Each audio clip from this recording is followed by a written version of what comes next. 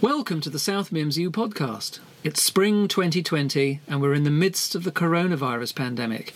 Our entire university has gone into lockdown, our students have gone home, and our academics are self-isolating. I'm in my small flat with my wife and our pet marmoset, Tingle. Hello, Tingle.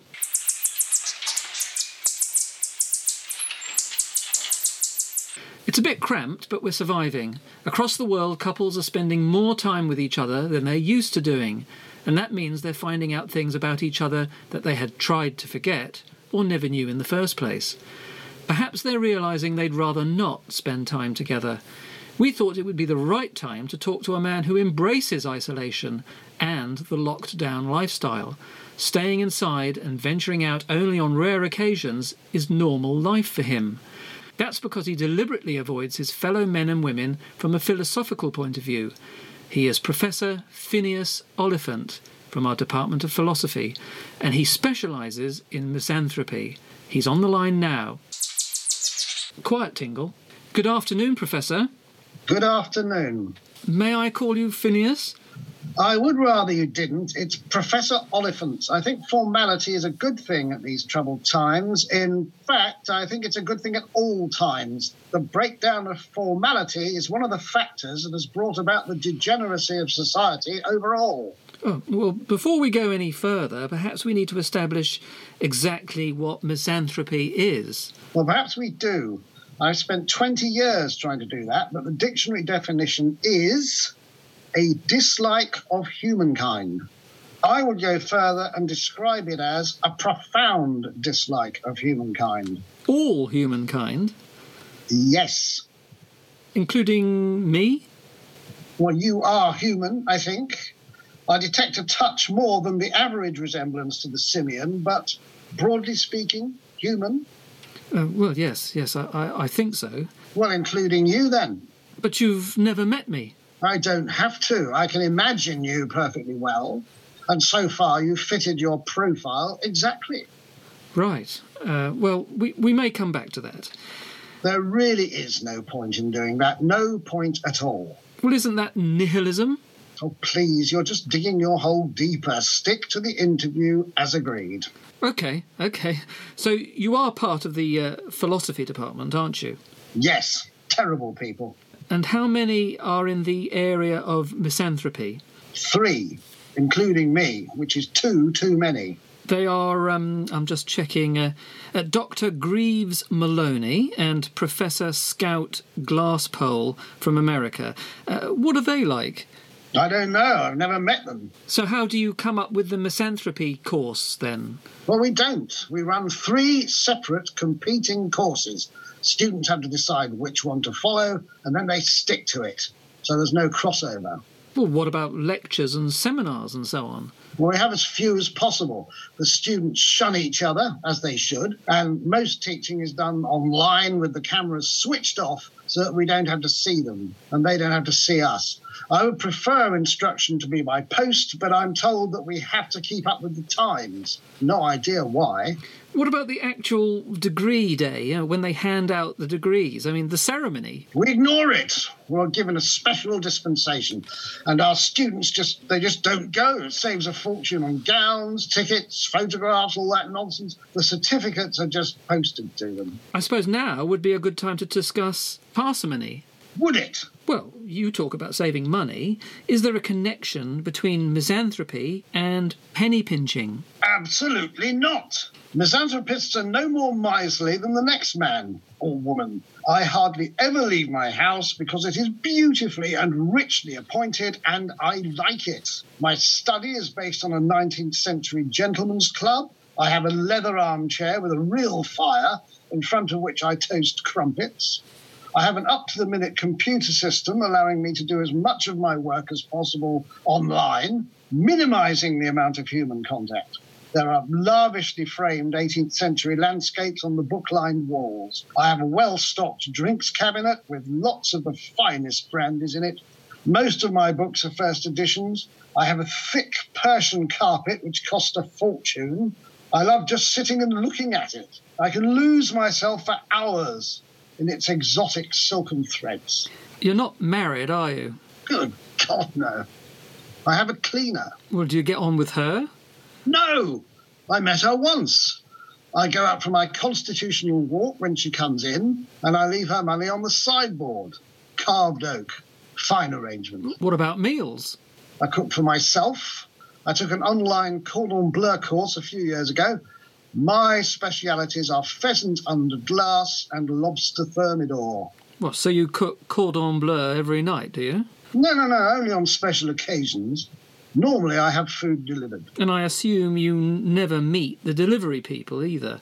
Obviously not. They leave it in the porch and I pay online. So self-isolating is really what you do normally? Absolutely. It is a wonderful way to live. I hope lots of people will take to it and we will have a brave new misanthropic world when this virus epidemic, which is an example of the folly of humanity, by the way, is over. Do all misanthropists live alone?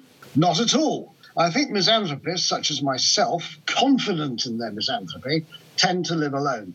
I think more tentative misanthropists, starting to find their way, or unconfident misanthropists, will live among others so that their misanthropic views will be constantly reinforced. Well, how do you mean? A simple visit by a tentative misanthropist to a particular high street bargain clothing store, whose name I forget, should do the trick. Isn't that a bit classist? I don't care if it is. But if you want to be egalitarian, the same misanthropist could go to a middle-class rugby club dinner, especially after a win. Same effect. Aren't both of them just an example of people with stressful lives letting off a bit of steam? Perhaps, but we are not kettles. So you consider yourself above all that? No, you don't understand. I do not consider myself to be above anything or to be anything.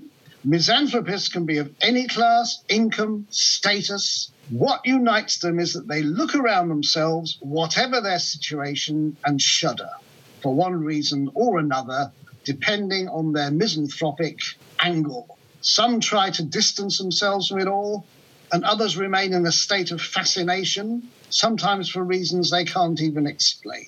That's what the studies are all about. So what is your misanthropic angle? Well, I'm still working on it. It's the work of a lifetime. Read my books. What first attracted you to misanthropy? I mean, were you born a misanthropist? Were your parents misanthropists? Several questions there. You need to organise your thoughts more. Oh, OK. Well, in order then. Were your parents misanthropists? No. There is no evidence that misanthropy is genetic. My father was a successful salesman who dealt in expensive and pointless motor cars, so my mother did not need to work. She was an ex-glamour model, married my father, and became one of those ladies who lunch, I think they're known as. Parasites, really. Did you love your parents? I love them as a son. As a misanthrope, one's emotions are mixed. One can dislike them in a detached way while remaining attached to them in a personal way. I've written several papers on the subject. Professor Glasspole has as well, hasn't she? Has she? Well, I haven't read them. They will be wrong. Oh. Well, were you a misanthrope as a child? No, not at all, no. What was your ambition? To be a circus clown. I wanted to entertain people. Really? That's funny. I mean, I don't mean... Is it? Well, yes. For a misanthrope to be a circus clown... I was not a misanthrope then. Please pay attention or there is no point in having this interview. Oh, well, sorry. So, did you become an academic straight away? No. I did become a circus clown. Oh, you did? Your parents didn't try and stop you then? No, they should have, but they were very liberal. Far too liberal, in my view. So you ran away to join the circus? Well, as I said, there was no running away. I just went. Sorry, well, that's just a figure of speech. If humanity was more careful about its figures of speech, we would probably not be in the mess we are now. OK. So you were in the circus, and was there any sign of misanthropy yet, or not? No, none at all. I was a clown until I was about 30. I was quite good, too. And did you have a name? Bobo. Any reason for that? Not really. Coco the clown is famous, so I went for Bobo. It could have been Dodo, but that's an extinct bird, so I thought it inappropriate. Bobo worked for me. And did you have big shoes and crazy hair? Did you have all that white makeup? Oh, yes. All clowns have to have their own makeup, not necessarily white. You come up with your own look, and then you paint it on an egg. And that's you. No one else is allowed to copy it. Did any other clowns end up as misanthropes? Not that I'm aware of. One or two were depressives, but that's another myth that needs exploding. Misanthropes are not necessarily depressed, though some are. I am not. What converted Bobo the clown into a misanthrope? Table manners. I'm sorry? It was a small thing, but it was like a snowball rolled from the top of a hill. It just got bigger and bigger. Please elaborate. I remember it as if it were yesterday. We were sitting at the communal dinner table in the circus, and one of the weightlifters was sitting opposite me. I can't remember exactly what the meal was, but I do know that it involved mashed potato. And he was eating it with his mouth open. Awful. Quite disgusting. Watching him almost made me physically sick. I thought of that Hamlet soliloquy. What a piece of work is a man. How noble in reason, how infinite in faculty, in form and moving, how express and admirable. In action, how like an angel. In apprehension, how like a god. Well, it was very well delivered. So there he was, this admirable piece of work, eating with his mouth open, and I thought, what a travesty. I looked around me at all of them sitting there, eating, some with their mouths open, and I thought, it just came to me, I don't want to be part of this anymore, none of it. So I left and started on my misanthropic path, and I felt as if I had come home. What, there and then? There and then. And so what did you do next? The obvious thing was to get away from it all, and the first thing that goes through any misanthrope's mind in that situation is to become a lighthouse keeper. Is it? Yes, it's a well-worn misanthropic path. How did it go? It didn't. By then it was a closed misanthropic path. Lighthouses haven't been manned for years. Also, they would often have up to 3 families looking after one light, so you would live closely with others. Not the idea at all. So what was your next step? What I was trying to do here was to get away from humanity as much as possible. So I decided to become a shepherd, to tend the sheep up in the hills. Do they still have shepherds? They did then. I think they still do in some places, and nobody much wanted to do it, so it was quite easy to get work. I was a shepherd in the Yorkshire Dales. I made sure I was in an unattractive dale, so there wouldn't be any tourists around. A lot of the dales are very picturesque. I didn't want any of that. And did it work out? It did to begin with. I had quite a large flock, and they were very easy to tend. People say that sheep are silly and boring and so on. That's not true. They all have distinctive and different personalities. And in the end, that was my undoing. Well, how so? With their different personalities, they were almost human. So inevitably, I started to dislike them. Only a little to begin with, but the more I got to know them, the more human they became in my eyes, and the more I disliked them. So it had to stop. I remember coming out of my cottage one day and seeing them spread out across the dale and feeling that familiar sense of loathing I thought I'd left behind. It was time to go. It must have been quite a big disappointment. It was. So what did you try next? Journalism. That's a bit of a surprise and very different. Now, there is a logic to it. I remember reading a local paper, they had them in those days, and reading the Sitzvac page, as they were called then, to see if there were any suitable jobs. There weren't.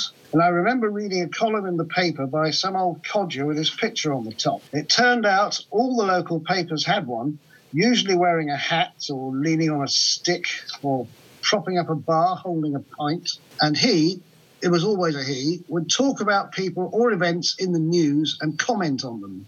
Basically criticise them. If a celebrity did something particularly stupid, he would comment in a common sense kind of way. You know, it wasn't like this in my day sort of thing. Homespun wisdom, but always critical. They still have those in the national papers. Well, I could never have got into one of those, and they had to be positive sometimes. But these, it was, broadly speaking, misanthropy, or the closest you could get. So I wrote some spec columns, sent them to 1 or 2 local papers, and soon I was in. The money was appalling, but it was an outlet. And what did you call yourself? Pete down the pub. And then there was and another thing. That sort of thing. You get the idea. I was writing 5 at one go at one time. And did anyone realise it was all the same person? No, I changed the style and I went. So how did that lead to the University of South Mimms? Well, I was happy doing those columns and I could have stayed with that, but all the local papers closed with the digital revolution. But I had got into professional writing, so I managed to move myself into teaching on a journalism course here at South Mimms. And from there, it was a simple sideways step into the philosophy department, and there I founded the Misanthropy School. And it was that easy to do, was it? Well, of course not. I was predictably thwarted at every turn by short-sighted, ignorant and stubborn academics, representative as they are of humanity as a whole, but I eventually won through. And how many misanthropy departments are there in the country as a whole? We are the only one. But a couple of universities in Yorkshire have started to show an interest once they saw we ran at a large profit. And do you? Yes. As we put everything online and have no equipment overheads to speak of, our costs are very low. And are your courses popular? Yes, reassuringly so. There are a lot of misanthropists out there, and this gives them a chance to give themselves full rein. And what jobs do misanthropes tend to go for once they've graduated? I mean, how do they use their skills? Well, like any philosophy degree, you can bend your misanthropic skills to many different areas. Black cab driving is an obvious calling. Computer software design attracts them too, especially as you can work from home and not see anyone if you do that.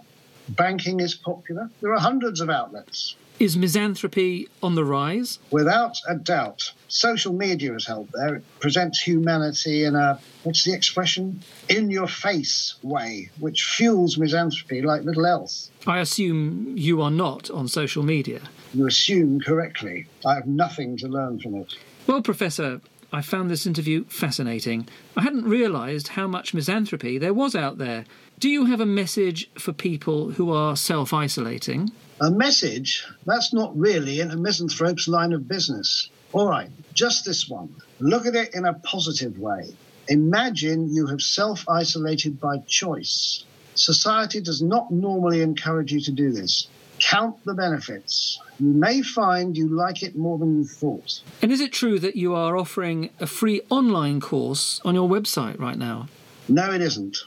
Oh, OK then. Well, Professor Phineas Oliphant, thank you very much. And thank you for listening. And it's goodbye from me and from Tingle.